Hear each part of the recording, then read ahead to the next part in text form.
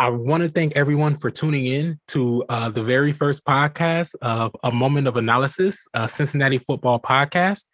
My name is Tony. I am here with Matt Opper, originally of Down the Drive, a football, I guess it's a football blog from that's still up today, but he was the original creator of it.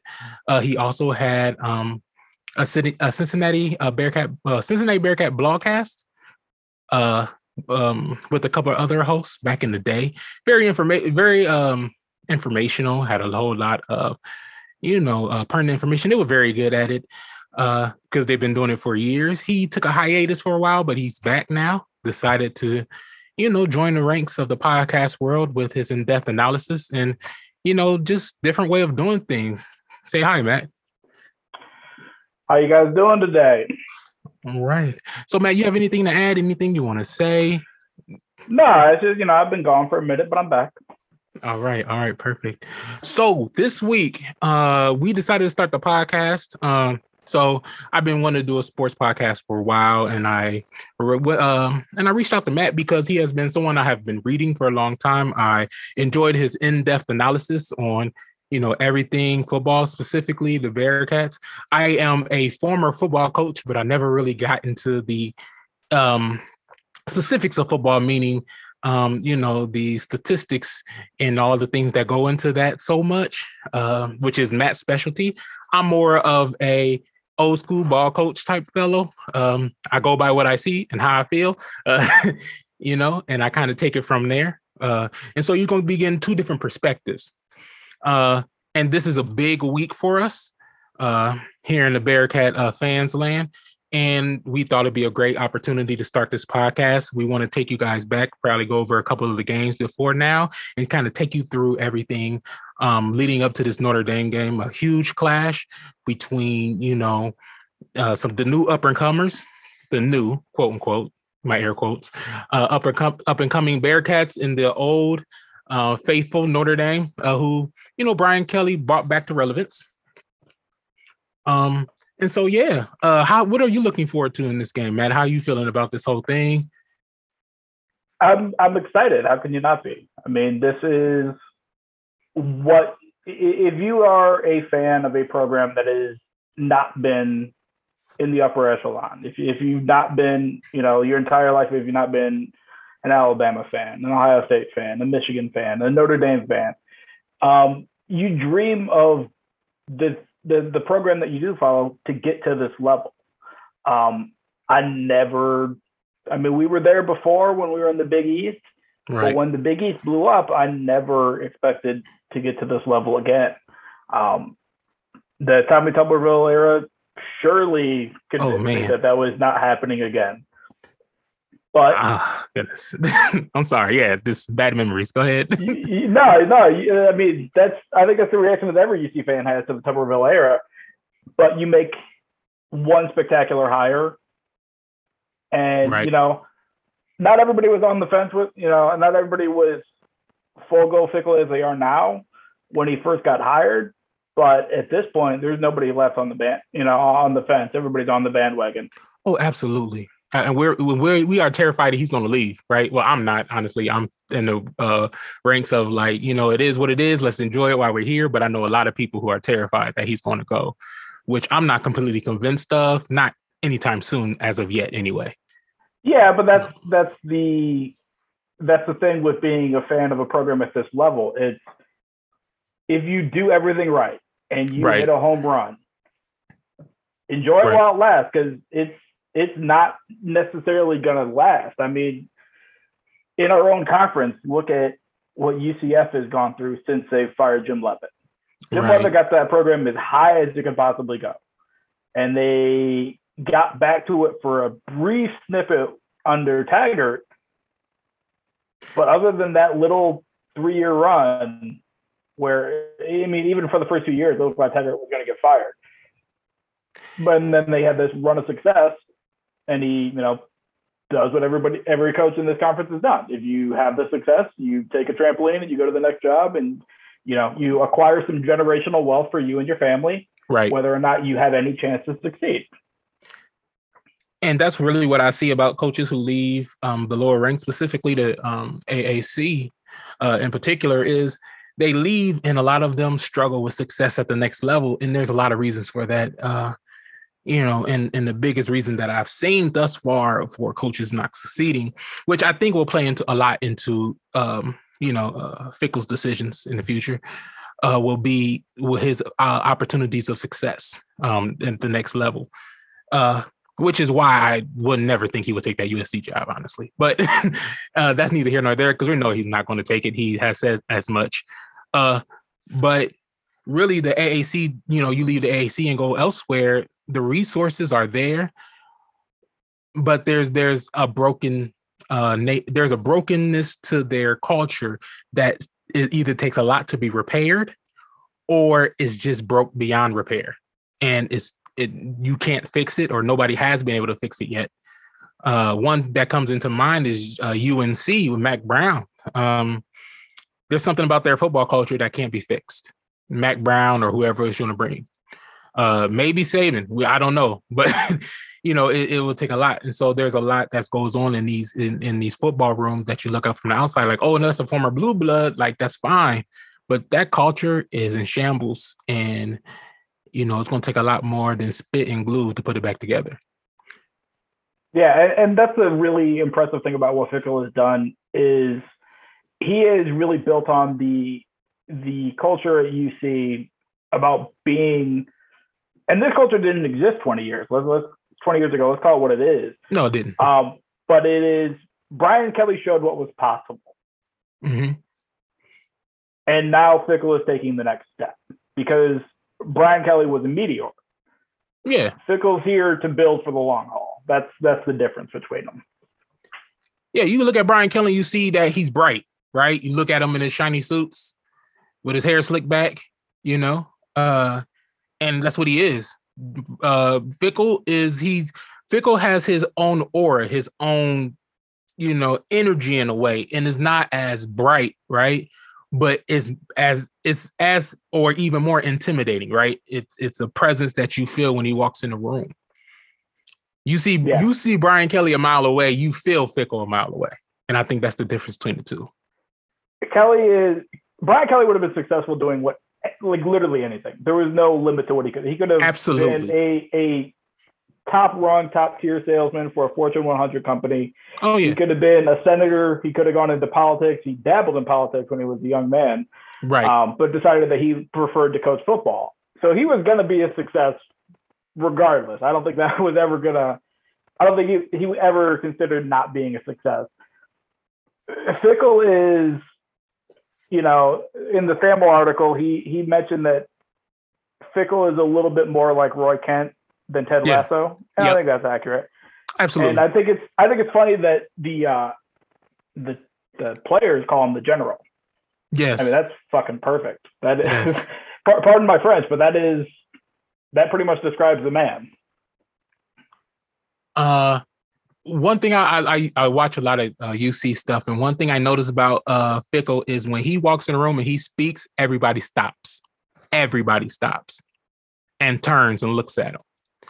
And not saying that every coach doesn't have that, but to get the immediate reaction that he gets by simply speaking, he don't have to really raise his voice, right? He gives you the eyes. Exactly. Exactly. His smile is intimidating, and you don't see that from a lot of people. It's more of a snarl. It's not really a smile. It's like kind of an aggressive smile.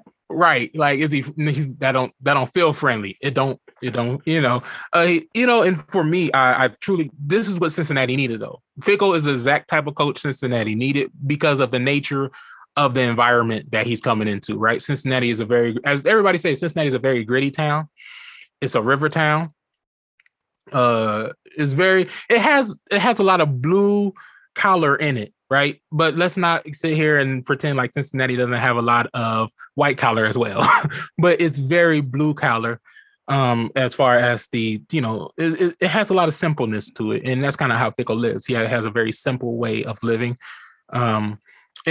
Simple in complexities, right? Like, it's the biggest small town I've ever lived in. Exactly. Yes. And so you know, it's going to be a very fun football game. It's going to be a very exciting football game.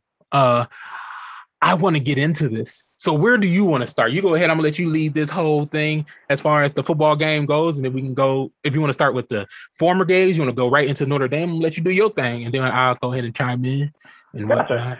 Yeah, I think the really interesting thing about this game is for two programs who have not played in over 100 years, I think it's 120, there's a lot of overlap between these staffs. I mean, Mike Mickens is an All-American at UC. He was the best cornerback. He was the best cornerback in program history before a certain Sauce Gardner. Right. Came back to the Bearcats when the Fickle era started, was there for a couple of years, and, has made no bones about his desire to be a defensive coordinator and eventually a head coach. Right. So it makes perfect sense that he would take the Notre Dame job when it opened, when it was offered to him. The same thing with Marcus Freeman. He is Fickle's guy. Fickle recruited him as a 16-year-old guy. They have spent a ton of time together. He is a mentor, a father figure, right. He's all those things. And on Saturday, they're going to be, trying to metaphorically rip each other's heads off. That's just how sport is. Yes. And then on the other side of it, the Brian Kelly thing, we all know what it is. It was 12 years ago. I think most people are never going to be okay with the way that he left. I completely, I didn't agree with that at the time, but I can say I'm mostly fine with him now. Well, yeah, but everybody has come to the position that, what you want from your football coach with a program of UC's former stature is for whoever the coach is at the time to leave the program better than he found it. And going back to hiring Tim Murphy in 1989, every coach but Tuberville has left the program better than they found it. And it's because of all that progression and because of all that good fortune in hiring, which is not a guarantee in college football, that we are in the position where we can have this game. And, on the Bearcat side, you have Mike Denbrock, who left Notre Dame under some contentious circumstances and became the offensive coordinator here. I looked at that. I was like, I was like, yeah, and for me, it's like, okay, everybody has some contentious ways that they had left at one point in time. And you just kind of have to look at it and be like, it is what this is the nature of the beast, right? It's the reality of this system we call college football. Yes, it is the business, and everybody knows what the business is. Right. So because of that, you have all of these different things, all of these interconnections between these two programs that don't have a previous history. This is not like these are two long-term rivals that have played every year for God knows how long. No. It's the second time they've ever played. Right. But there is a lot more overlap and a lot more insider knowledge, for lack of a better term, between these two programs going into this game. What are they, 2.5 hours away from each other? Southtown would be like a 4 to 5 hour drive, I think. But it's essentially up the road, right? When you consider it's up the road. I mean, it's in the region. Right. So, I mean, people know each other. People interact. Like, we got family who are, a couple of Bearcat friends while everybody else is Notre Dame fans. So that is happening. So. Yeah, you got that on the fan side because there's Cincinnati's a big Catholic town. Right. There are a lot of people who are Notre Dame fans over Ohio State or Kentucky or whatever their other allegiance is, but they are Notre Dame football fans. Absolutely. So that's going to make for, a lot of interesting dynamics, in the stadium, on the field. So it's going to be a really good game just because there is a uncommon level of familiarity between two otherwise unconnected programs. It is. I when I really thought about this game, it was like one of those odd feelings where it's like, I feel like there should be more here as far as programs go that's not there. Almost like they avoided each other for 100 years. Yeah, I mean, like the Bearcats hadn't played Indiana for a long time, but there are 20 matchups in the history of the program. They played Kentucky like 40 times. They played Louisville 60 to 70. Pitt only had that 10 to 15 year run where they were playing pretty consistently. But I mean, even Ohio State, like they played Ohio State 20 times. Right. but they have never played Notre Dame other than that one game back in 1900. Right. And Notre Dame never had any like threats of Cincinnati. Like, okay, Cincinnati beat some notable teams at one point in time. So I'm not saying Cincinnati would have never beat Notre Dame, but it was very unlikely for a long time, one. And two, it's not like Cincinnati is going to take Notre Dame recruits if Cincinnati won at that period in time. Not even saying it will happen now, but I know a lot of programs avoid playing other programs that are up and coming because of this. They are afraid of the perception that comes with that loss in the region, in their recruiting grounds. They want to be able to keep up with the, they're not good enough for you. They can't hold a candle to us, So yeah, but rhetoric. I mean, during the heyday of Notre Dame, when they were actually, I mean, they have been reborn under Kelly. Right. For 20 years, they were not relevant in any way, shape, or form. But for the 40 years before that, they would come into Cincinnati and take all the Catholic kids. Oh yeah. Every year, they take their 4, 5, 6, 7, and just leave. I mean, that was what they did. Yeah. They did that in Detroit. They did that in Chicago. They did that in Cleveland. They did that everywhere in the Midwest. And they don't do that quite as much as they used to, but it's still obviously a pull. I mean, you got Michael Mayer, who's from across the river in Covington, went to Covcast, and he's in Notre Dame. It's not really a surprise to anybody. No, yeah. Who is going to be one of my fears for this game, in a lot of ways, because I know we're gonna get to this later, but our secondary is amazing, but I have some questions about it. So Michael Mayer is something that I'm going to keep my eye on as this game progresses on Saturday. And for me, this game is really I don't think it's going to test our secondary a lot, but I do believe that this game will be a game that will test our resolve. And so I'm looking forward to it, looking forward to this whole clash. And, so what is your biggest, I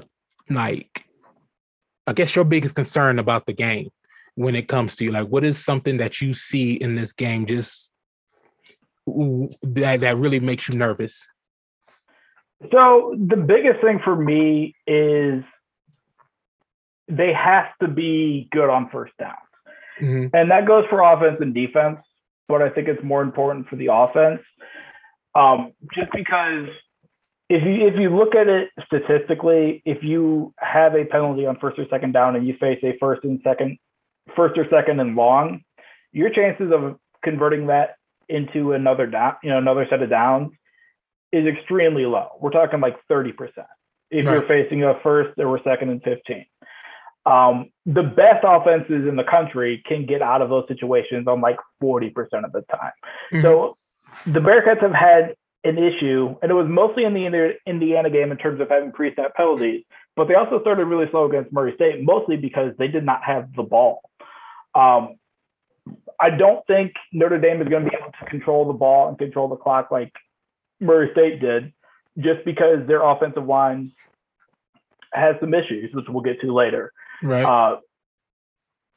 So the biggest thing for me is being able to have success on those first downs, to get into 2nd and 5, 2nd and 4 on a consistent basis. That is the biggest concern that I have, because if you can do that, Notre Dame's defense is good, but it's not, you can tell that they're still learning the scheme. And the scheme is complicated. It's a simply complicated scheme. It's the truth. It's run around like your hair is on fire in a controlled manner while knowing what to do. It took us 3 years to get to that place? It really clicked in the second half of 2018. Right. But in terms of being a total cohesive thing, when they debuted that dollar package against UCF, right, at that point, everything clicked, because the way that they approach it is, from a structural perspective, what the UC defense does is they, in a conventional defense, everything is called top to bottom. So your secondary calls your coverage, that kind of filters down to your linebackers, and then your line play kind of matches what the gaps are that the linebackers are going to be getting. So everything's called top to bottom. Yeah. UC splits that. So they have frontline players, and they have the secondary, and they have the sniper whose entire job is find ball, get ball. Right. So it's a really weird scheme to wrap your head around, because it looks like a 3-3-5, but it plays like something completely different. And it's mostly to do with how they attack the run, because usually if you see a 3 down front, you think, oh, there's going to be running lanes all over the place because they're not going to be able to account for all the gaps. But what UC does is they essentially their front plays a bear. So you have your 3 linemen. Yeah. And then, so that's, covers your C gaps and your A gap. And then the Bs, both your linebackers are mugged up there. And they don't play at a traditional linebacker depth of 4 to 5 yards. They play at a 2 to 3 yard depth, because all they're doing is attacking your blocking scheme, whatever it is. Yeah. And they know that the way that it's called, and with the coverage that they have, because they play mostly quarters coverage. So if the safeties don't see a vertical route coming from tight ends, inside guys, whatever, they're attacking, flowing downhill, filling the run. It's a really complicated scheme, because it asks so much in terms of effort from the players. And you could really see Notre Dame struggle with that early in the season, especially in the Florida State and the Toledo games. One thing I'm starting to notice is that a lot of schools, and I don't want to say this because I'm not sure, but it feels like a lot of schools are kind of stealing the package. I know a lot of them started off with 3 hands in the ground, 1 stand up, but he was a traditional end, jack type player. Like UC used to have the jack. And then teams started once UC kind of showed, hey, you can do something different other than that. A lot of other teams. One that comes to mind is Tulsa, how they kind of stole the whole scheme. And you can see them really borrow pieces. They had their version of it, yeah. Right. You can see them borrow pieces from it. And you can see a lot of schools across the nation. And that's kind of how football works, of course. You see something that works really well, and you start borrowing pieces. You borrow pieces from it in order to put it in your own system. One thing I noticed about UC's 3 down linemen, though, is that the nose typically lines up head to head with the center. Sometimes it shades him. Usually it's in his face. For me, when I used to play in the 3-4, a lot of times it would still be a shade in a lot of ways, right? Like it'll be a slight shade to the left or the right, because you have a linebacker behind you going through a hole. It almost feels like UC wants the nose to attack the center, and stand him up or occupy him. They really want to occupy, especially when they get into their game stuff, because they will do really exaggerated first step movements with that nose, just because they want either the center or the guard to grab him, so that they can't then re-engage if there's an end looping or there's a linebacker crashing, or you got your sniper coming in from 8-yard depth, because he's reading something. He's reading his keys. He's seeing that there's no back, there's no outlet, there's no hot. I can just go attack this. And then, because of that, the offensive line really struggles to pick it up. And that's true of good offensive lines, and that's going to be true of Notre Dame, which is far from a good offensive line right now. And I noticed even Georgia, who typically has a very good offensive line, when we played them, they had issues with it. They couldn't handle. I don't think it's that they couldn't handle it physically. I don't think they could handle the aggression. Exactly. Especially with crashing linebackers. The linebackers throw, because UC linebackers are extensively more aggressive than you will typically see from a linebacker core, right? They crash into the linemen with really reckless abandon. They'll do their rip moves. They'll do their push moves, but they are going head first into the lineman. They don't really shade away from contact. You don't see that often from a lot of linebackers, which made Indiana unique when we played them because they played a lot of the similar ways, especially with McFadden. McFadden really occupied a lot of space, which I do think did have an impact on the game going ahead when he got ejected, right? When UC played Indiana, because McFadden occupied a lot of space as a linebacker, and it caused a lot of disruption. For sure. But once again, as a school, as an institution, as a program, you have to have somebody who can replace that if you lose that, right? One thing UC has is people who can replace that. So if Beavers will be hard to replace, but I always think that Thomas does a decent job because that's who's been replacing Beavers when Beavers go out. Thomas does a decent job replacing Beavers. He's not Beavers, not yet. And I have a strong inkling he'll probably be better than Beavers in the long run. But and that's subjective, right? That's better as in small increments, right? Yeah. But they even showed in the Indiana game, I don't know if you caught this, when Indiana went 12 personnel, which is one running back, 2 tight ends. Right. Yes. UC got bigger by taking off a defensive tackle type and moving Darian Beavers to defensive end. Yes. So they had a 4-man front, but they basically swapped the DT for Jaheim Thomas. And Jaheim, he read his keys, played on Hill. I mean, he didn't get a ton of snaps. He probably got like 15 to 20. But that's probably the first real live, first team looks that he's had. And it's just how they use Beavers is going to be really interesting in this game because Notre Dame should want to spread UC out. They should. They have pretty good athletes on the perimeter. I don't think they're good, but they're not like elite. They're not a bunch of speed demons who I worry about them taking the top off the defense. Oh, no, not at all. Not at all. But I do have some worries, but that's not because they're speed demons. But they're kind of big physical guys. That's more their MO. But because Notre Dame cannot protect the soul, I'm expecting to see a lot more 2 tight end sets from them. And if I'm UC, I just go to that package where Darian Beavers is now playing essentially your weak side defensive end and just straight out jamming Michael Meyer and the other tight end to kind of prevent them from having free releases and also getting to the quarterback as well. That's going to be one of those fascinating things to see because Beavers is so big and so fast, he can do so many different things. So you can switch up your entire look by changing one guy. And Beavers can play inside and out. Rotation. Yes, he's so valuable to this defense. Right.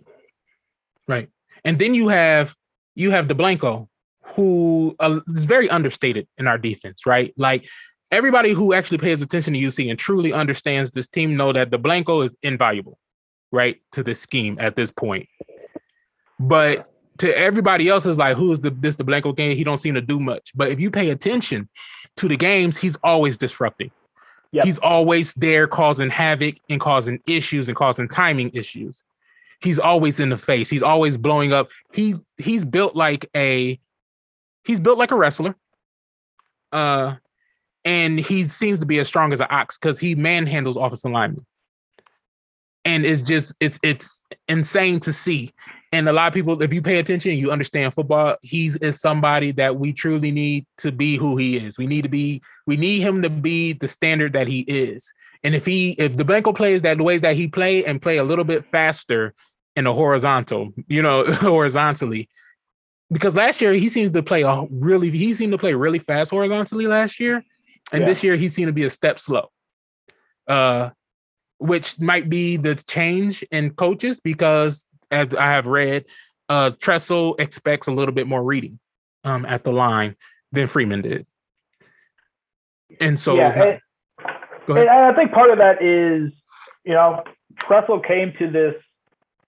UC has a scheme that's pretty unique that nobody else really runs. I mean, Iowa State has a version of it. Tulsa has a version of it, but they're not quite the same thing because they don't fit the run in the same way that UC does. I mean, UC really, they fit run blocking concepts. Any gap, any power, any pull. Like if there's a puller at all, they fit that run blocking scheme like a key and a lock.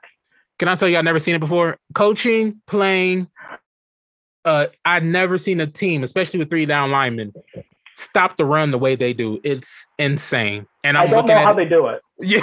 And like I'd like to think I'm a relatively advanced football fan. I will say this from somebody who has been a part of the game for a long time. You are incredible at dissecting things. Like if I was a coach and I had a team, I'd be like, can I get Matt Opper? He don't live here. We just need him to break things down because he's really good at that. We kind of need that. Yeah, I respect your work. Thank you. I appreciate that. Yeah, but like how they do it just and like, you know, I'm a consumer of college football content, and last year the thing I kept hearing was from really smart football people is, I don't understand how Cincinnati's doing what they're doing with the talent that they have. This doesn't make sense.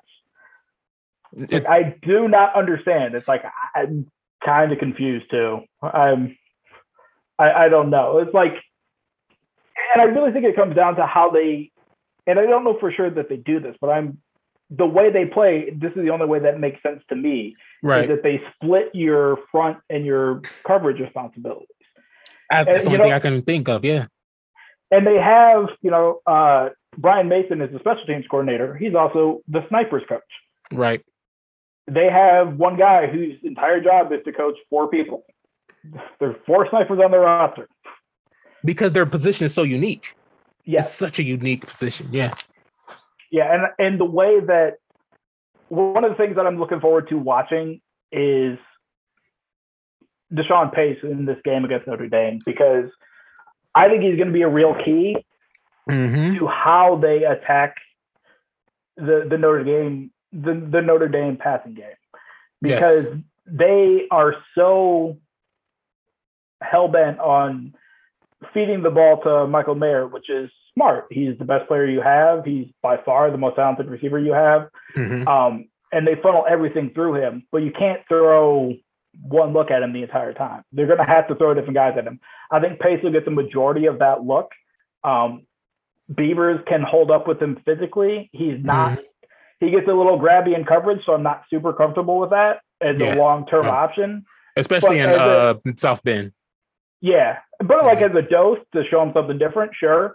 Brian Cook probably is the next most physically ready, you know, able to kind of handle him. I mean, like he cut down Leonard Washington like he was nothing. That was insane. Yes, I was just like, you know what? I'm good with Cook, whatever. Like we can definitely, good. He's fine. No questions. Yeah. So like how they approach Mayer is going to be, I think, the biggest key in the game, because I just don't think that Notre Dame's going to be able to block UC in any way, shape, or form. Just because nobody has really shown any ability to block them for the long term. I know they only have 4 sacks on the year, and it doesn't look good because that's like 116th in the country. But if you look at the pressure rate, so on the dropbacks, you know, I count 2 things when I you know, do my spreadsheet, you know, on Sunday mornings or Sunday afternoons or whenever I get around to it. I just do spreadsheets randomly. Like, I have nothing to do with these. They're just here, and I'm just going to do it. You know, when you write, you have to keep your things organized. And got you. I started doing this because it was a lot easier. I got tired of whipping out the notebook, and I like to do things with the notebook, but I got tired of doing that for every single article, for every single podcast. When I'm looking up the same, you know, handful of stats every single time.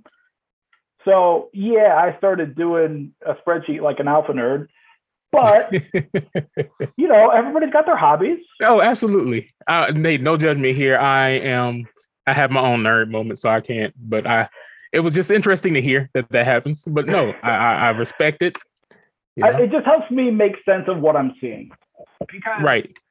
The great thing about football is that there's, you know, It's 11 people. It's utter chaos. You can't really assign credit or blame to any one player in any given play. Right. I mean, you can get close if you have the requisite knowledge, but just looking first time, you can't tell who went wrong, who did what, who misfit a gap, who didn't replace a blitzer, whatever it was. You can only discern that after the fact. Right. But I like being able to kind of marry what I see with what the numbers say. And I think that gives me a more accurate representation of, what's going on. And when it comes to this Notre Dame game, what I see is a defense that's pretty good. Right. A passing game, which is okay. Not super explosive, but pretty consistent, very successful, has a high success rate. But with a really, crucial flaw in that they literally cannot block a soul. No, they've given up 20 sacks in 4 games. They're on pace for 60. Generally, like the worst team in the country gives up like 45. 50. I'm not a Notre Dame fan by any stretch of the imagination, but it's frustrating to me when I watch them. Honestly, I watched 2 quarters of the Wisconsin game and couldn't watch it anymore because the offensive line play was so bad. As someone who teaches football or used to, you still get those moments. You try to watch a game for fun, and it's very hard to do. I struggle with UC with that, right? Particularly when on offense, because I was an offensive coach more than and so and UC has some very frustrating offensive moments. So we'll get to that. Yeah, absolutely. But for Notre Dame point, their offensive line really gives me like I can't watch offensive line play that bad. It does something to me fundamentally. So yeah, and they do like this weird, like they do weird things that if everything's working, this is fine as like a wrinkle, but like they do like they have this weird draw play where every offensive lineman will stand up and like turn and face either right or left, and the back will go wherever their backs are turned. It's kind of an old school thing. It is. It is an old school thing, but like that only works if like your inside zone blocking works. Right. Or if you have, if you're bread and butter inside wide zone duo, if that stuff's working, that's a good little wrinkle to have. But if none of that's working, and you're pulling that out on like a 3rd and 8, that's where I get like, who's teaching this as a proper technique, and why do you think this would work? I don't know. UC had a hockey player. Maybe somebody who played the trombone at one point. I don't know. They had people they put off the street. They had the island of misfit toys and managed to have a competent running game. Exactly. Like it was, I mean, this is really something that we can give all the accolades to Crook that we, in the world for that. Yep. Masterpiece. Absolutely. But you see defense, and when it comes to that O-line, once again, as you said, I don't think they can block UC. They're not going to be able to. But one thing that teams have unloaded on UC, like you said, 12 personnel, which seems to give UC a little bit of trouble from time to time, which intrigues me. I kind of understand why, but it's still right, because you don't know what the tight ends are going to do necessarily. Are they going to block or are they going to release? Or they might block and then release, right? Yeah. But also what gives Cincinnati fits, because they are the don't give a big play type of defense. That's how the defense is constructed. You don't give up big plays. You read then react. As far as like, for instance, a safety like Cook, he might play downhill, but he still has to make sure that he's not leaving anyone, right? And then he'll break. One thing that kills them is quick passes. Kills UC on the boundaries, right? So, and that one thing that worries me when it comes to this game is if they decide to say, "Hey, we're not holding the ball more than 3 seconds on any play, get it and then let it go," right? Eventually, I believe that somebody like Sanders is going to read it and pick it off, right? It's going to happen if you do it too much. So you have to deviate from that a little bit. not Sanders, sorry, Gardner mix up. Yeah. You know, is he gonna pick it off? You know, which, you know, when you have like, you know, when the UCF tried to do to us back in 2018 or 18. Was it 18 or 19? When we finally beat UCF, it was 19, right? 19. Yeah. Yeah, that was a home game. Right. So UCF tried to break our defense down by doing short passes, comebacks, whatnot, you know, that type of thing, and tried to wear us down because we wasn't giving up the big plays. We was expecting, and eventually we jumped it, right? Because they did it too much. I believe that will happen again if so teams try to deviate from that a little bit and show different looks. One thing that does scare me though in general is that they will do enough dink and dunks and our team don't recover fast enough that it might hurt us. They do have a little bit of speed. They don't have the best receivers, but they do have speed in certain spots. Yeah, Lindsey's a very fast player. Their backup right. running back is really quick. Right. And like I'm interested to see how they.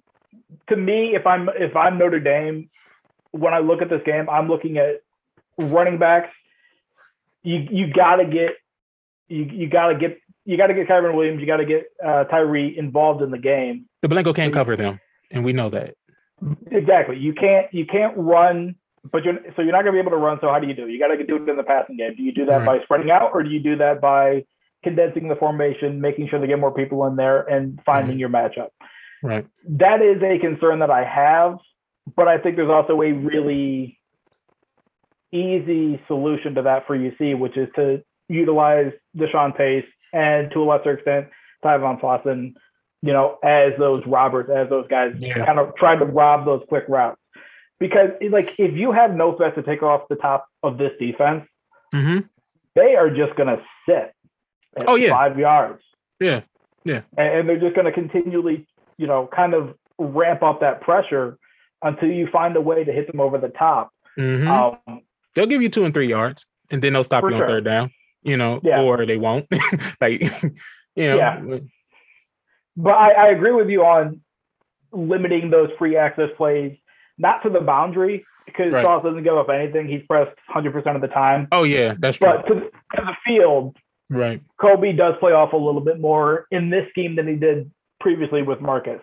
Now, we'll see if that was all kind of an elaborate ploy to show a different thing than they actually really want to do, because we know that these guys are capable of pressing, and that, you know, Tressel comes from the Mark D'Antonio tree with that press quarter scheme that Michigan State ran exceptionally well to unprecedented heights, and, you know, won a Big Ten title, which doesn't happen often in the East Lansing, mainly on the strength of that defense that nobody else could figure out.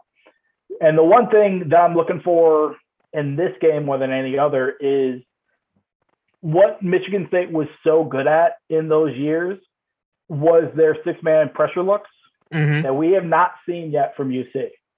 I know they're there. I know they're in the book. They have to be, right? Like, there's no way they come over here without them. Yeah, they're there. And like the scheme of it's really interesting, because what they do is they love to say, well, usually when you send 6, you got to go man. But what they do is they'll run 3 over top, and then you have your 2 guys underneath who all they're doing is looking for the hot route.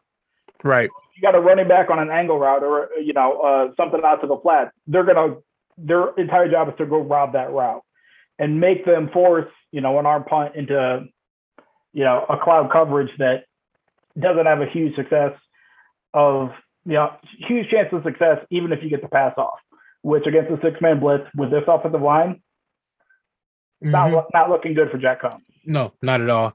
I want to spend just, we can do like, you know, 5 more minutes on the defense. We can talk about defense all day. This whole thing can be about defense, and we can't really. We could do technically, yes, right. Do a part 2 on Friday? No. But one thing I wanted to really talk about, one is my concern about Hicks. I had concern about Hicks in 2019. And those concerns have not really gone away. Yeah, it seems to be the same problem. Whereas still seems to be a step slow from time. Amazing at takeaways, right? He, for some odd reason, he has a knack to snatch the balls out of places, right? Like he'll take the ball from you and be like, oh, he did it again, right? But he's the coverage, right? Yeah. He kind of gets lost. He still gets lost in coverage. I think he's too aggressive for the position that he plays. Like, right.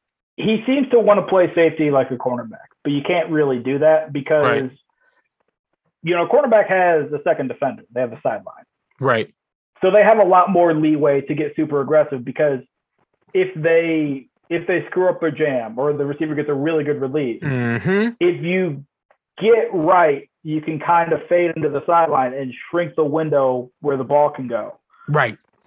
But if you're in the safety and you're between the numbers and the hash, there's nowhere to go. Exactly. And he get beats by a tight end will get a step on him. You'd be like, how? Like, because I'm sure he's faster than the 4.6. I'm almost positive hopefully he's faster than the 4.6. I have no idea what his 40 is. But he gets beat by, you'd be like, how did he get beat? Especially a lot of times people are lining up 20 yards off the ball. Right? A lot of times he's the deep safety.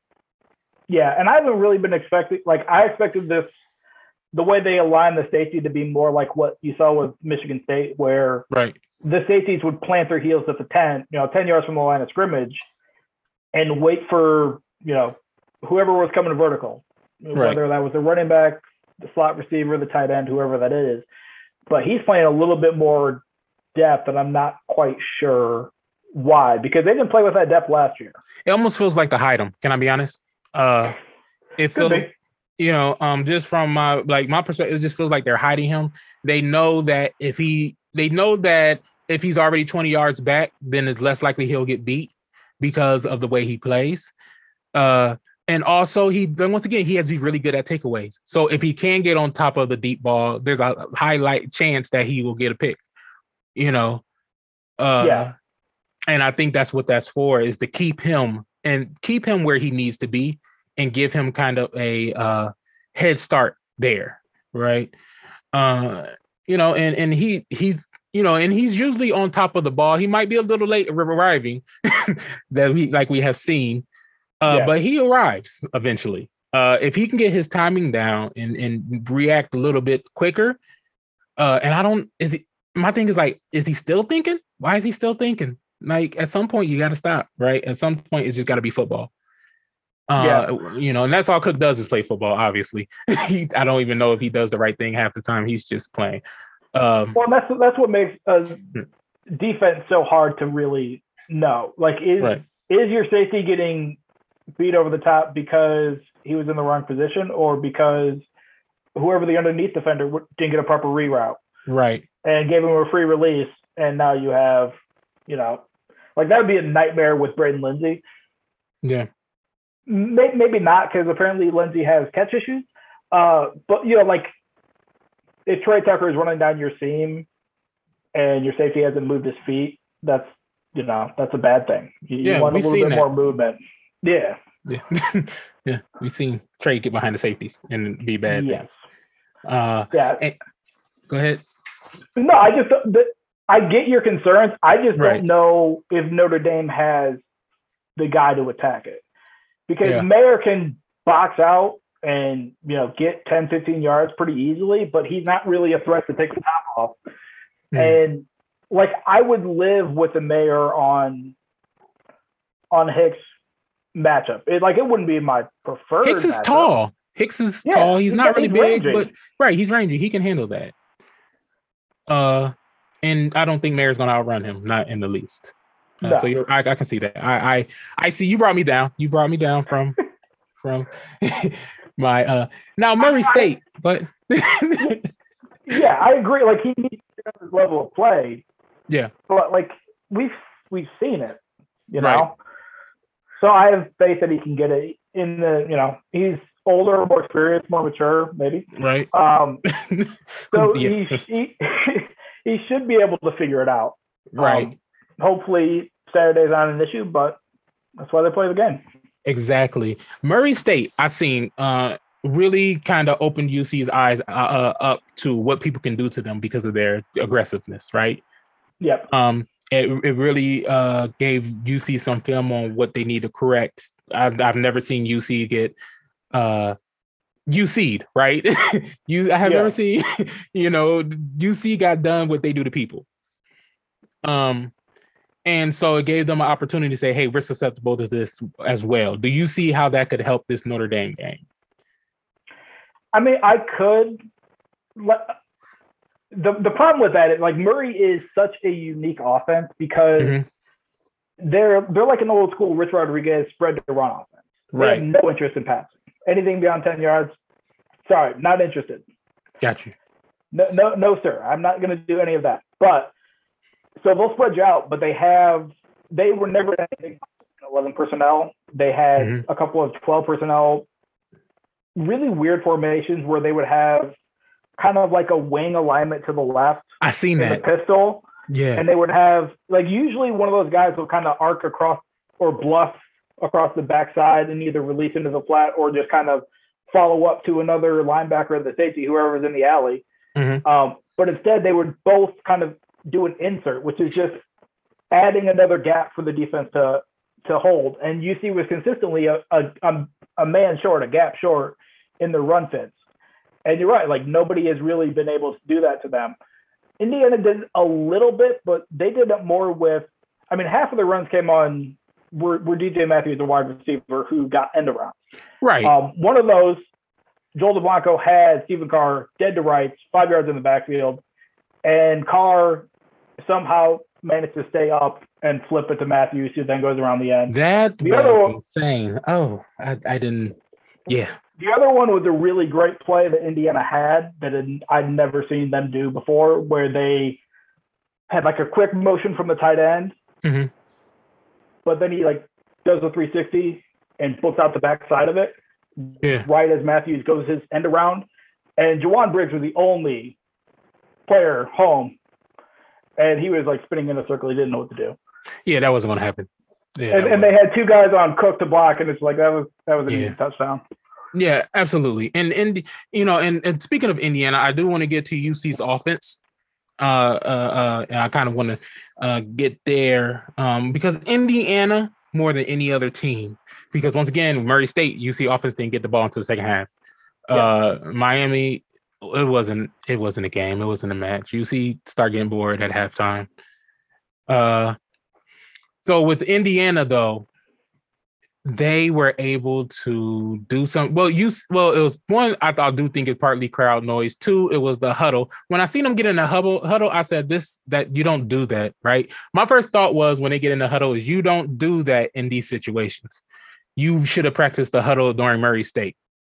Yeah, well, right? And just your football is such a rhythm and comfort sport, right? Like it doesn't it doesn't seem like it is like basketball is or soccer is or golf or tennis or whatever, but it really is, because if you're not comfortable and anything really throws you off your process and your rhythm, right, it can really have a negative effect. And it did in the Indiana game, which is why, they had it in the Thamel article today, whereby like at halftime, they left the freaking wristband that this poor GA spent, I don't know how many hours constructing and making perfect, and they just left it in the locker room. But that's part of being a GA, though. That's part of your job, is do unnecessary things, do the new necessary things that become unnecessary that get scrapped. But you get paid, to go to school for that.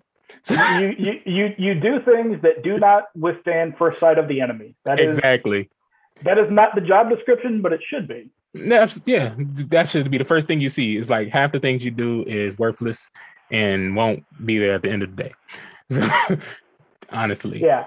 I mean, so like it went really badly, but what I love about this team and what I love about the staff is they adjust. They have no compunction about, they're not going to continue to bang their heads into the wall if something's not working. They find new solutions very quickly. And, every Indiana fan on the planet and every Notre Dame fan that I've seen has said that we would have lost that game if he hadn't got ejected. They were figuring it out. Yes. Like the offense was getting in a rhythm.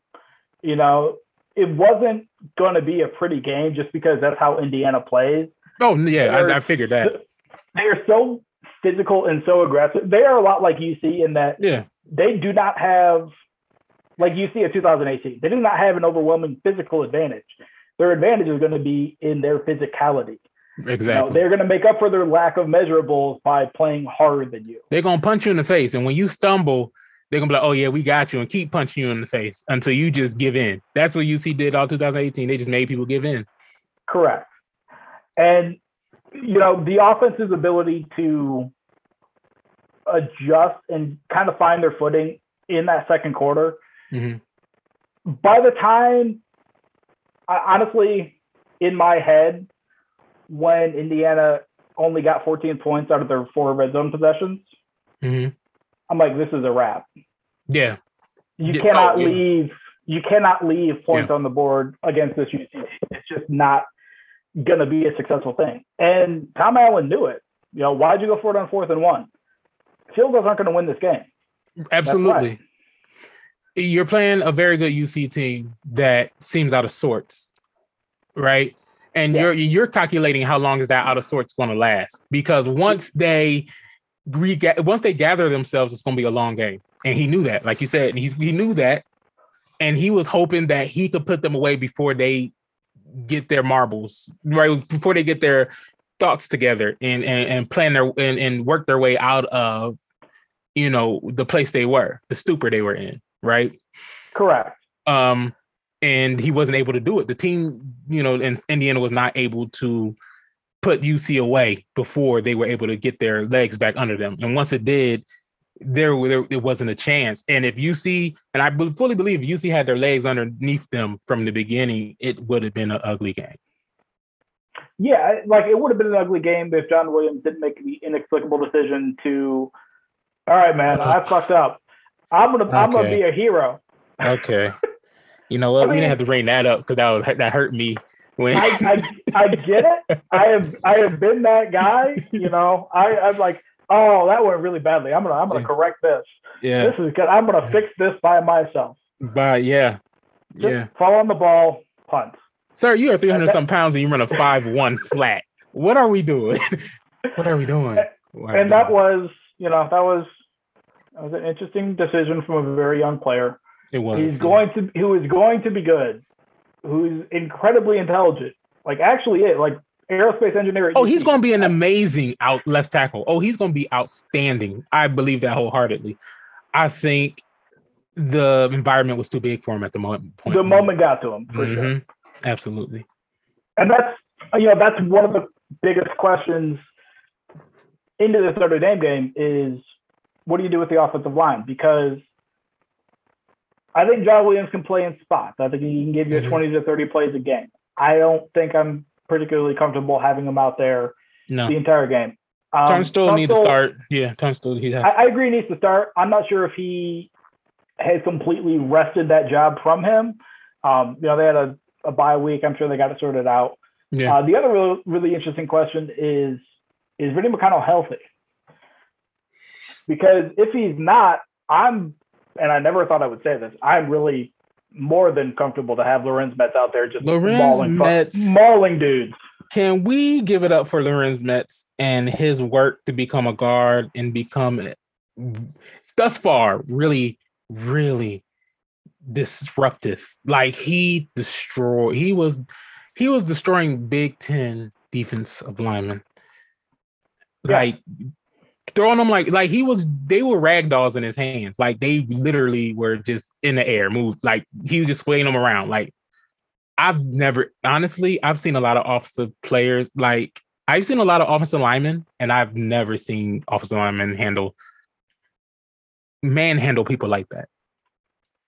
He is the 1% of 1% of genetic lottery ticket holders. Like, to be that big, that strong, not a stiff. Like he's fast. Really, for a 6'9", 330-pound German. Yeah, he's really fast. Yeah. And like there were, so they had the onside because they misaligned on a kick. Remember? Right. No, I remember that. So it's 4th and 1. Mm-hmm. And Fick, does the hand motion. Going. Like, doesn't even say, like, we're going. Right. And they run duo 3 plays in a row. And Lorenz Metz on the second one, it's a play where, you're supposed to get a double team on one tackle, a double team on the other tackle. And you're supposed to take them up. And then when you get to the linebacker level, somebody disengages. Yep. Well, Lorenz takes his dude to the second level, doesn't disengage with the first, just reaches out his giant left hand and just like palms this dude. Yes.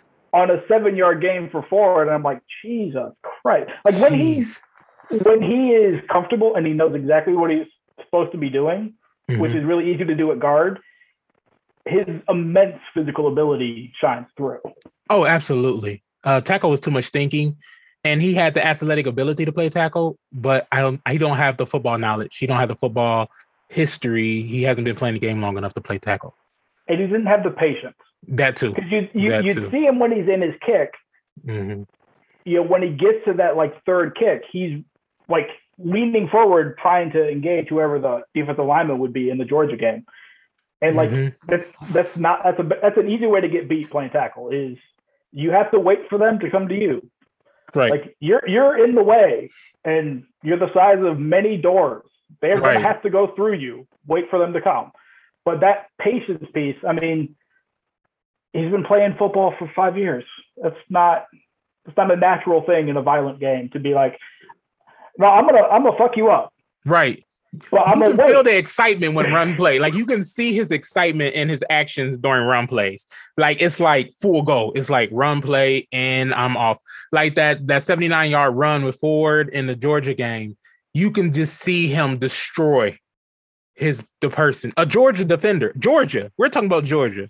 He destroyed that end and Ford just took off right behind him. Yeah, he walked him up to the second level and deposited him on his linebacker. Like, here, he's yours now. And it was insane. Like, and you don't get, like you said, that's 1% of 1%. And so this offense is going to, I believe this offense will move with Metz. That's weird to say, right? Yeah. But that's how I feel. I feel like Metz is that X factor for UC that a lot of people aren't talking about. If we can get Ford to run behind him, and one thing I say about Ford that a lot of people aren't listening to, Ford has really quick feet. He's amazing. He has amazing vision in traffic. In traffic, if there's 10 players around him, he'll find little spots. He gets real skinny. He gets real small. And he tiptoes his way through. One thing that bothers me about Ford is his vision in open field. When he gets to that even before if he gets to the second level, even before he gets to that second level, and things are crashing around him, he doesn't do a great job of finding the new lane. He trusts his speed a little bit too much. Exactly, that too. Yes. And like I get it. Like if my speed had never let me down ever in my life, I probably would too. Absolutely. Yeah. No, I agree. Yeah. I can see that. Trusting. I do believe he trusts his speed too much, and I think sometimes I think he don't trust it enough. And I say that because sometimes I can say there'll be one guy on the outside where I feel like in my heart, if he trusted his speed, he probably can get 4 or 5 extra yards trying to beat that man to the outside, right? Instead, he goes back right behind an offensive lineman and try to churn out 2 more yards that way. Yeah. And for me, it's always like, you're fast. You're really, really fast. And there is a time to trust your speed and the time is not. And when the inside is bottled up and there's only one guy who's usually either a linebacker or D end out there waiting for you, it might be a safety. You should take that. What'd you say? I said it might be the alley player. Yeah. Or the alley. Yeah. So, you know what I mean? You should take your chance beating them because you run a 4-4. Right. And I doubt they run a 4-4 because usually they don't. But it's really up to you. I never really got into my specialty is running backs. That's what I played. That's what I coached. And one thing I always believe in is use your eyes, trust your eyes, and know your talent, right? Know how fast you are, how strong you are, and do what you're best at. And for Ford, it's his speed. He's really strong. He's really good in traffic. but his speed is his ace. And like you say, he trusts it too much sometimes, but sometimes he don't trust it enough. Yeah, and I think that's, an experience thing. I mean, his high school team was so freaking stacked. I mean, he played with 2 other 5-star running backs, so he played slot receiver. That's true. That is true. With time, he'll get better. And I think that they are going to be able to run on Notre Dame, especially if their nose tackle is out, because he was in concussion protocol for the Wisconsin game. If he is out, they are alarmingly small on the front. Yeah. Like UC will outweigh them by 30 pounds a man. And that's not something I expected when I was looking at this game back in July. And if that's the case, I think they will be able to run on them. But I think for UC to really win this game comfortably, they gotta be explosive in the passing game. Oh, absolutely. And here's what I see. UC passing game is going to, is more on the offensive line than it is on the receivers. Our receivers, I believe they have the talent and the skill to get open. Can our offensive line not make Desmond uncomfortable? Right? Can keep Desmond comfortable enough to get at least 5 seconds in the pocket, right? To make, a series of reads and let get a comfortable release on the ball. One thing we do know is Desmond do struggle with pressure throwing the ball. And so can we get that Desmond that comfort to play to his skill set? Also, Desmond ran for 10 yards, ran 10 times for 45 yards, so 4.5 yards a carry. Also, I do believe that we do have to make them scared of Desmond running to get a good passing game, as well as a good running game. I think all of that's going to go hand in hand because we have to make them sit still. Is this a draw or is this a pass? Right? We have to make the line hesitant and the linebackers hesitant to make a certain move to cover or even to blitz and put a lot of pressure on Des. Yeah, I think the interesting thing to watch for that is how much man they play. Because if they play man and they don't get home, Des is out the back door for 20 yards multiple times. I don't think they have anybody who can guard Pierce either. I'm watching them. I don't like their corners. I'll be honest. Like they had a good game against Wisconsin, but that's because Graham Mertz is one of the 10 worst FBS quarterbacks this year. Like, is Graham Mertz and Penix the same quarterback this year? Because when I looked at their stats, UC versus Indiana and Notre Dame versus Wisconsin, and I will argue and say they're probably about as talented. Wisconsin and Indiana probably are about as talented as each other, especially when it comes to defense. Offense, but offensively, they almost had identical numbers in those two games, and they both similar. The difference to me is Penix has a Notre Dame level offensive line, right? Whereas Mertz has a slightly better, more functional offensive line. It's not good by Wisconsin standards, but by like normal non-Wisconsin Alabama standards, because that's usually where they are. They're pretty good. Okay. Penix is just running for his goddamn life. Yeah, that's true. That's true. Like, I don't know how many off his back foot 45-yarders he threw to DJ Matthews, but it was more than one. And he has an amazing talent, and he did it against Ohio State, where he can just have a accurate prayer throws. He's really good at he's really good at that, throwing accurate prayer throws. True. You know who's not? Jack Cohn. Cohn, he's not. Oh, Cohn. He just takes the sack. Yes. He avoids the mistake. Yeah. But back to the Bearcats offense. Right. This passing game is going to be really interesting. And one of the things I am most looking forward to is the variety of personnel and formations that they showed in the Miami game to make a return. Because they didn't really do any of that stuff in the Indiana or Murray State game. They were very basic. They stuck on their 12 personnel. They stuck in their 13 personnel. Yeah. Or no, their 11 personnel pretty consistently, and they didn't really they didn't show any formation of the boundary. They didn't show trips. They showed all of that stuff in the Miami game. It's like they put it on film to be like, look at this, look at all the shit we can do. Right. And they didn't do any of it. But I get why you do that. You want to tie up the staff and be like, right, all right, we gotta account for all of this. This big list of things. This is 5% of their offense. We're gonna have to spend time on this because it could go really, really badly. But then they didn't use any of it in the last two games. I'm hoping some of that comes back in this game.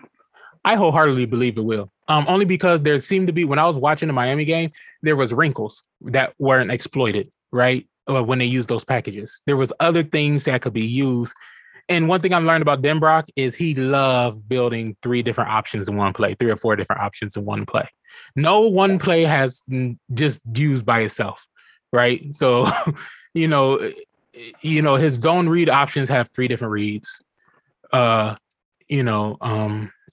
he loves his tight ends, but not only does that, but he also loves just having, maybe, a quick out round pass to Tucker, the little, what is it called? The little pass he does.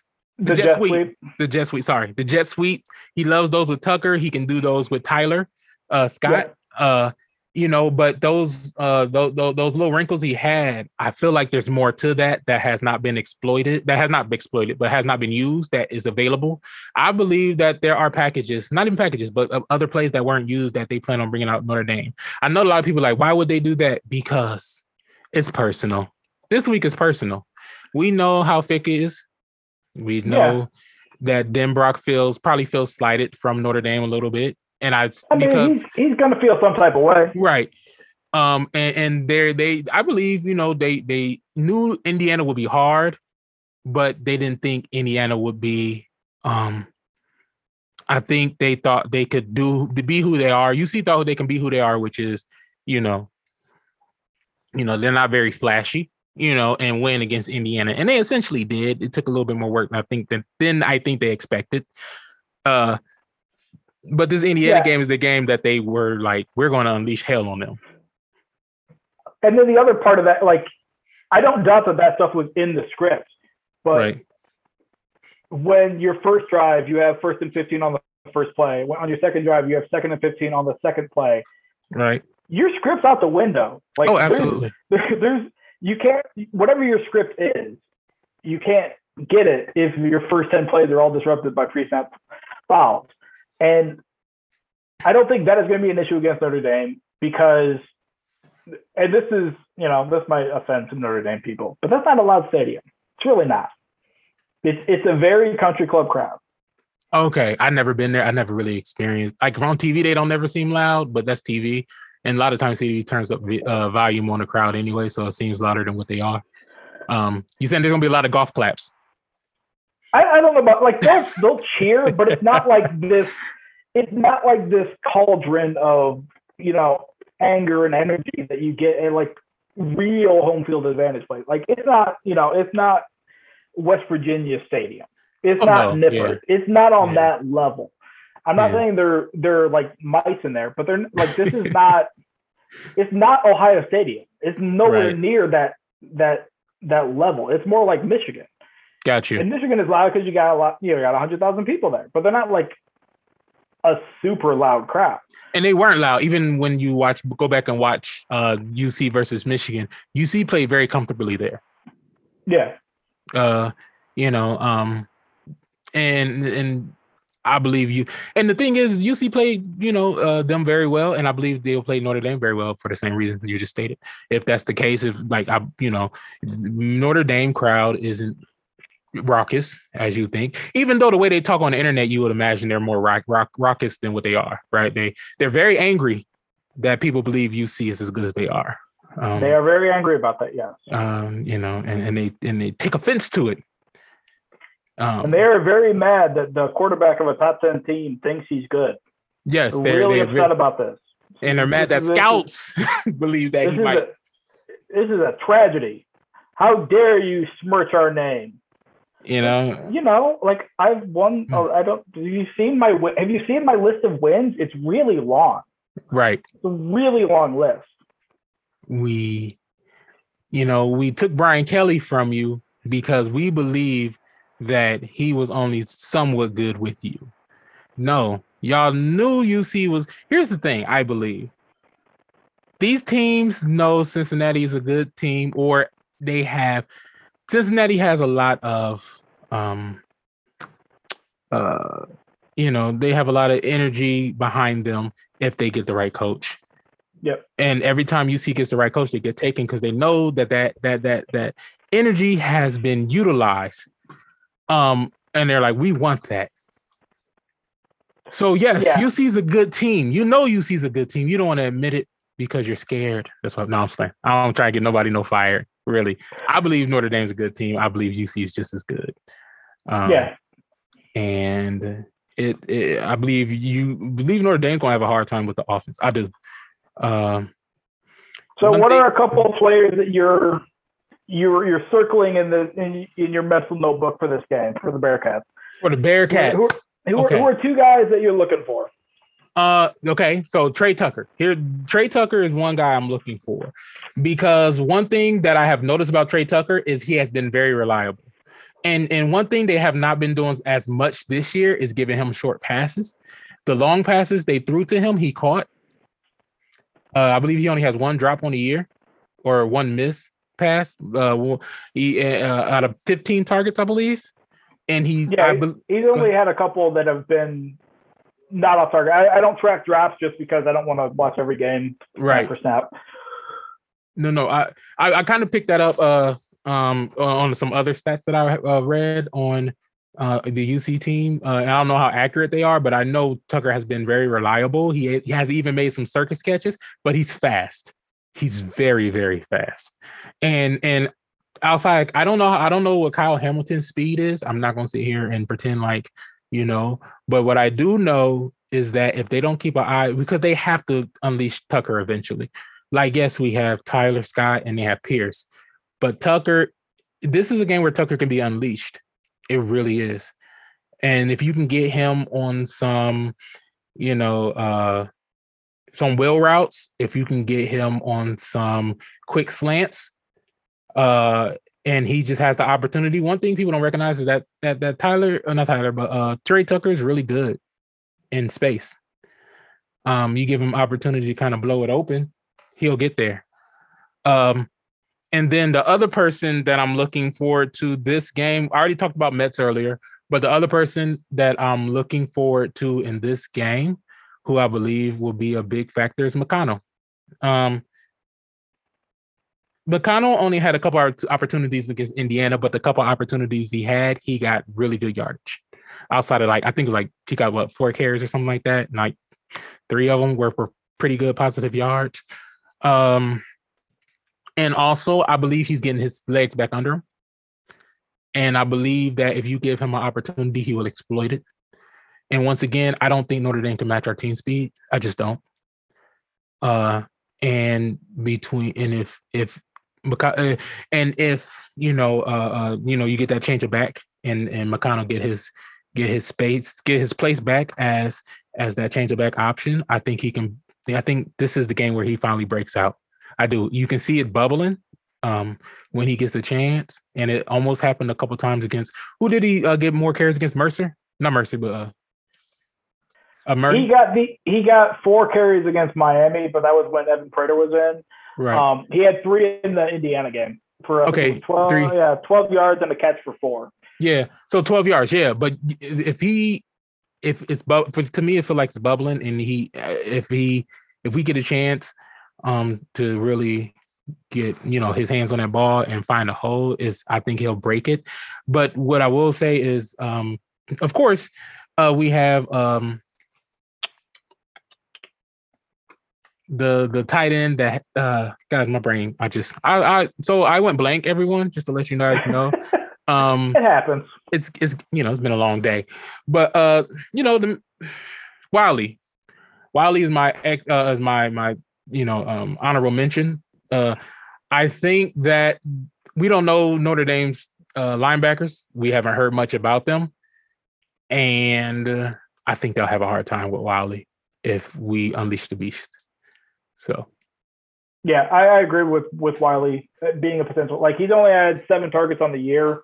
That's not nearly enough. Indiana didn't really have anybody who could cover him in space, but he only got 2 targets. That's not nearly enough. For me, the number one guy I'm looking out for is Tyler Scott, because one, he's always open. Oh yeah, like always open. But also because of the way that Notre Dame is going to play. My suspicion is, so against Wisconsin, Kyle Hamilton was mostly the deep free range safety in either cover 3 or cover 1. So he just played the middle of the field, deep as the deepest, didn't let anything happen. My suspicion, and we won't really know this until the game, like, they move him around a lot. They'll play him in that role. They'll also play him down in the box. My guess is they're going to put him in the box because they don't really have anybody, like, their linebackers aren't really going to be able to adequately spy Dez. Right. And so this is contingent upon a couple of things. If they bring him down into the box, their other safety is not good. He is not a good center fielder. No. They played 2 guys. I'm not really worried about either of them. But one thing that UC has not shown at all this year is the RPO game. Right. They've not shown it even a little bit. No, they have not, which has been frustrating, but I understand why. But I think we're going to see a lot of it. We'll see it 4 or 5 times against Notre Dame. And the idea of, and UC usually plays, when they do the RPO, they go short. They don't usually hit the glance on the backside. Right. They don't hit that alert route. I think they're going to have to hit it at least once, maybe twice, to really break open this game, because, and Tyler Scott is the most obvious candidate for that, just because he is such a mismatch with his speed. Right. So I think he's the one that I'm looking for, particularly in that situation. If they're playing Hamilton down in the box, you got to be able to make them pay for putting him down there. And then the other player that I'm really looking forward to is Deshaun Pace. Like, he had a breakout game against Indiana. I think he's going to fully rest that starting job from Tyvon Thomson. I will be shocked if Van Fossen starts. I mean, he's still going to play. They play a lot of people. They roll deep. But I think Pace is a guy that you just have to have out there, because he is, and that's exactly what that position is for. It's for your best, most instinctual player. Like, Jarrell White was not a prototypical anything. No. He's 5'8", about 210 maybe. Fast fast in pads, but not fast on the timing sheet. He ran a 4.5, didn't he? I don't think it was that fast. You don't? Okay. But my point is that he played so much faster than he timed, because he was so good at anticipating what the offense was going to do. Yes. And I think he's got a major role to play in this game, just because Notre Dame is going to try to isolate their backs in space, and they're going to try to isolate Meyer in space. And Pace is the guy who can really make those matchups less profitable for the Irish. And if they can't get those looks going, because that is kind of their bread and butter right now, because against a really good elite secondary, their receivers are good, but they're not great. They're not elite. Yeah. And I think he can play a major role in this game. Not necessarily stuffing the stat sheet with tackles and sacks and all this, but by playing good coverage. No, I agree with that. I never said anyone on defense. Now, I'm real quick. I do think it's Van. I know Kelly on his presser said something about Van. If they try to put sufficient players on Van, because then they're going to leave Sanders. You don't want to leave Sanders, because Sanders going to abuse if you allow Sanders to go one-on-one. And so I think that they're still going to focus on Sanders, because like, he'll be a problem if we leave him one-on-one. And Van, I do think, is going to maul whoever is on him for the O-line, and cause a lot of issues, like he has been in the last 3 games. Indiana Van wasn't big getting any sacks, but he was causing a lot of havoc issues as far as pressure and stuff goes, because they try to one-on-one him because they're trying to double Sanders. So yeah, and that's the dilemma that every offensive line is going to have playing this defense, because unless you're going to do, the Ohio State 2-man route stuff, right? You don't got enough bodies, and you don't got enough big enough bodies. You don't have enough good enough bodies. Exactly. And I never thought it would be the case, but Notre Dame in that situation where they don't have enough big, good bodies. It's crazy to say. It's crazy to hear. Really, really bad. Yeah. All right. Is there anything else you want to say? We talked about probably everything. I think we covered all our bases. Yeah. Yeah. And I think this is really good for the first podcast, especially for a game like this. It made us kind of go backwards, then come forwards again. Yeah. And this one was a draining one because of the excitement behind it, but I enjoyed it. Thank you. And we're gonna try to put these out more as regular as possible. Hopefully, yeah, we'll try to do every week, right? Every week, yeah. We're thinking every week, and we appreciate everyone who has tuned in and listened. And is anything else you want to add, Matt? Go Bearcats. Go Bearcats. All right. Thank you very much. Have a great night.